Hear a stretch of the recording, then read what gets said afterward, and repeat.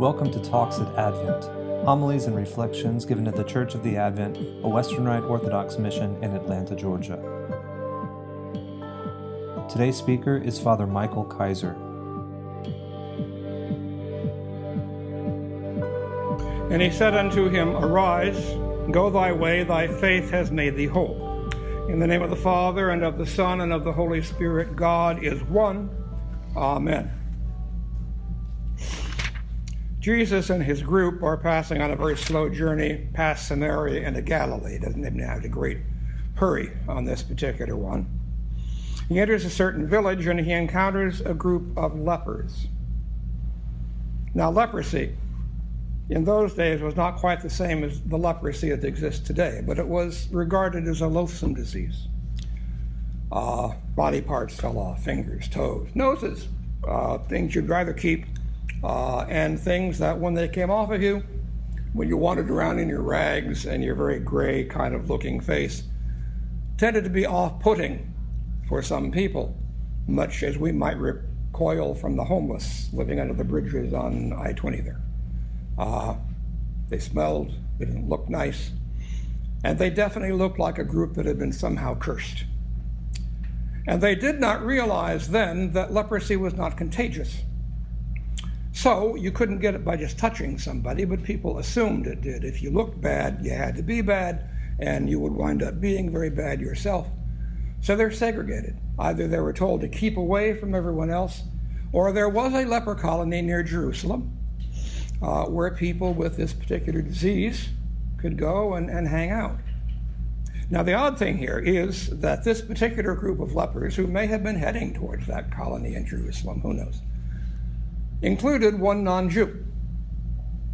One of them was a Samaritan. Now, it makes clear that they're passing by the border of Samaria going into Galilee. Samaritans at one time had been Jews, but centuries before, they had been enticed by wild pagan women to run up into the hills and mate with them and produce a whole new class of people called Samaritans, whom the Jews loathed. Because, of course, they weren't keeping kosher. They married with non-Jewish women. They began worshiping some of their gods. And basically, a split formed between the people of Israel and the people of Samaria. The people of Samaria had older traditions, went back to the older traditions of Israel. The first place of sacrifice was not Jerusalem, but Mount Gerizim. And so they sacrificed on Mount Gerizim in Samaria. They had their temple there.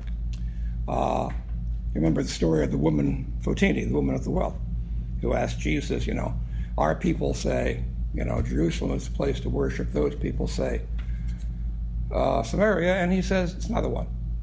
Get over it. Not the big deal. Why was this Samaritan in there? I mean, the split was like Israelis and Palestinians. It was that deep. The Jews had a saying that Samaritan women menstruated from their cradles, which was a way of saying they are always unclean. And according to the Old Testament law, you could not come in touch with anyone who was unclean. If your own Jewish wife was menstruating, you couldn't come near her. This was regarded as the ultimate unclean. So what was the Samaritan doing hanging out with these guys? Well, probably the fact that misery loves company, that great tragedy often tends to blot out the silly distinctions of race and gender and nationality that we tend to put between people. They probably figured, well, hey guys, he's a Samaritan, he deserves it anyway, so let him join. Whatever, let him come in, he can wander around with this. How much worse could it get? So Jesus comes across them and they recognize him. There is none of this, who's that? Who's the guy with the crowd? You know him? Yeah. They knew who Jesus was. And we sometimes, I think, get this impression that Jesus wandered from place to place almost incognito. He had an entire carnival with him. He had the 12, he had the faithful women who, made sure they ate, and because men never remember to cook. So they made food for them and made certain that they had sustenance and that sort of thing. They probably helped raise money for him. Men don't raise money. Women go out and raise money. And all kinds of people who followed him from place to place to place. It was his own happy mob. So they knew who he was, And they approach him and say, Master, have mercy on us. They didn't have to say out for what. You had one look at them and you knew why they needed mercy. And Jesus just says to them, go and show yourselves to the priests. That means at the temple in Jerusalem. He doesn't say, I heal you. He doesn't say, it's okay. He says, go and show yourselves to the priests, because the only way you could be restored to civil society, if you had had this disease, was to be declared cured of it, and the only people who could declare you cleared of it were the priests at the temple in Jerusalem. So when he said, go show yourselves to the priests, they knew exactly what he had said, and they turned and headed out towards Jerusalem. On the way, they suddenly looked down and realized they had fingers where they hadn't had fingers. And maybe, hey, Joe, you got your nose back. That looks cool. Feet where they hadn't had feet. Their skin cleared. On the way. Jesus didn't even touch them. Just by his power, he restored them. Not just to normal human life, but to normal human society. Once they were declared clean, they could go and do anything they wanted to do. One of them, and you got to know this is going to be the Samaritan, turns around and goes back to Jesus to thank him. The Samaritans are mentioned in the parable of the Good Samaritan, and of course in this parable. And the point is, there weren't supposed to be any Good Samaritans. They were lousy people. They were unclean. They were outside of us. We could not touch them. And yet in the other parable, it's the Samaritan who takes care of the Jew. And in this one, is the Samaritan who returns to thank Jesus. And Jesus notes that. He says, only this foreigner? Even he recognizes that he's a foreigner. Only this foreigner has come to give thanks to God for the miracle that he has received.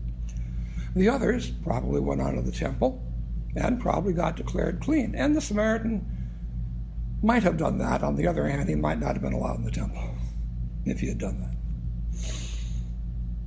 Jesus says, your faith has made you whole.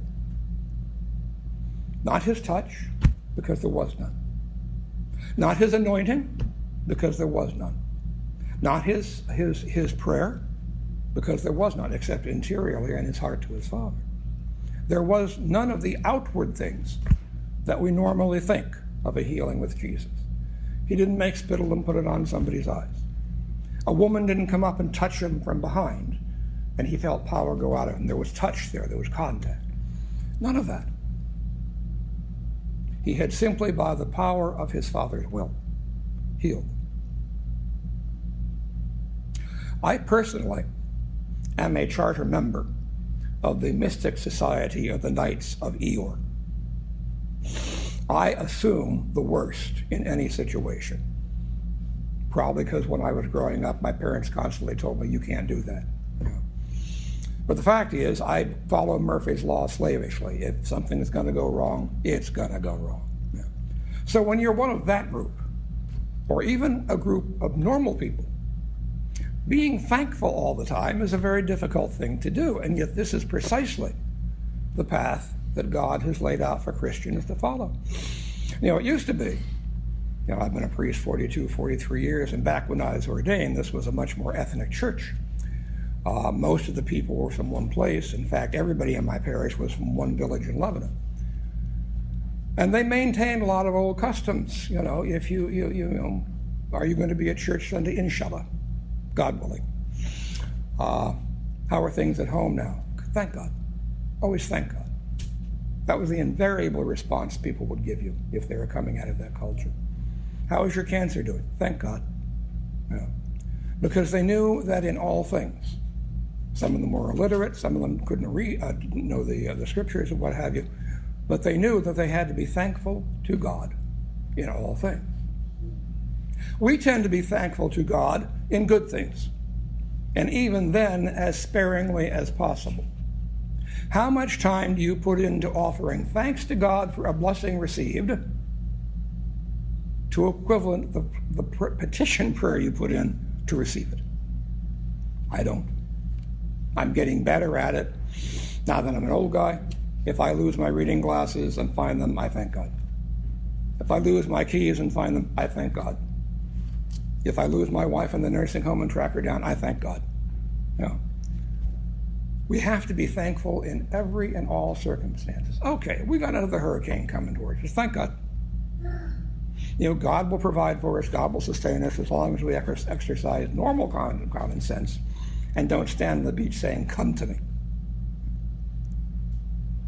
Thanksgiving in each and every situation is an absolute requirement. Look what he says here at the end. There are not found that return to give glory to God save this stranger. And he said unto him, Arise, go thy way. Thy faith made thee whole. Our faith, combined with God's will and power, is what makes us whole. Now, let us say that I go back home and I am diagnosed with, let's say, 4th stage pancreatic cancer, which usually gives you 3 to 4 months, and then you're gone. And so I and my friends throw ourselves to a frenzy of prayer and vigil and celebrating Mass and asking, offering up all kind tithes and what have you. And at the end, they decide that I have been cured. There's no trace of cancer left. I can't just go merrily on my way, because I have taken a tremendous responsibility upon myself. I have literally been given a gift of new life. Now, what am I going to do with that new life? Continue living the way I had been? Well, that'll send me to hell. My condemnation will be worse than if I'd simply gone ahead and died. My judgment would be worse than if I'd simply gone ahead and died. If I receive this healing, if I receive this gift, I must be willing to live to more righteousness, to more purity, to more mercy, towards more compassion, towards more love. Or that gift will not be to my salvation. It will be unto my condemnation. This is why we need to give thanks to God in all things, whatever those things are. It's not just a question of smiling silly towards some disaster that is coming towards you. It is recognizing that God exists even within the disaster, and that whatever the end of that desire, his will for us will be done. If we don't believe this, we're wasting our time coming here and singing and praying. Give thanks for all things. Doesn't matter if they're tiny. Remember the widow's mite. She swept the entire house before she found it and then had a party. Hey, I found the coin. This is joy. This is thanksgiving. Give thanks to God for the illness, the sickness you have to deal with. I've been giving thanks to God for years for my wife's paralysis and now her dementia, because I have learned through that more compassion and more mercy than I ever would have earned otherwise. Say thanks to God when you get up in the morning. Say thanks to God when you go to bed. When somebody cuts you off in the traffic, you say thanks to God. When you can't find what you want in the supermarket, you say thanks to God. I'll get something else. Okay, so I'll use margarine instead of butter. Thanks to God has to be the central prayer of our life, because we are meant to praise God. We are meant to praise God as much as birds are meant to sing. And yet we get tired and knocked about by the world, and we forget that we're not in this alone. Oh yeah, the idea of God exists up here in the back of our mind, maybe somewhere. But the fact that you would actually praise God for something going wrong simply because he is in the midst of it is alien to us. So reclaim that, recover it, give thanks to God. In the name of the Father, and of the Son, and of the Holy Spirit, God is one. Talks at Advent, homilies and reflections given at the Church of the Advent, a Western Rite Orthodox mission in Atlanta, Georgia.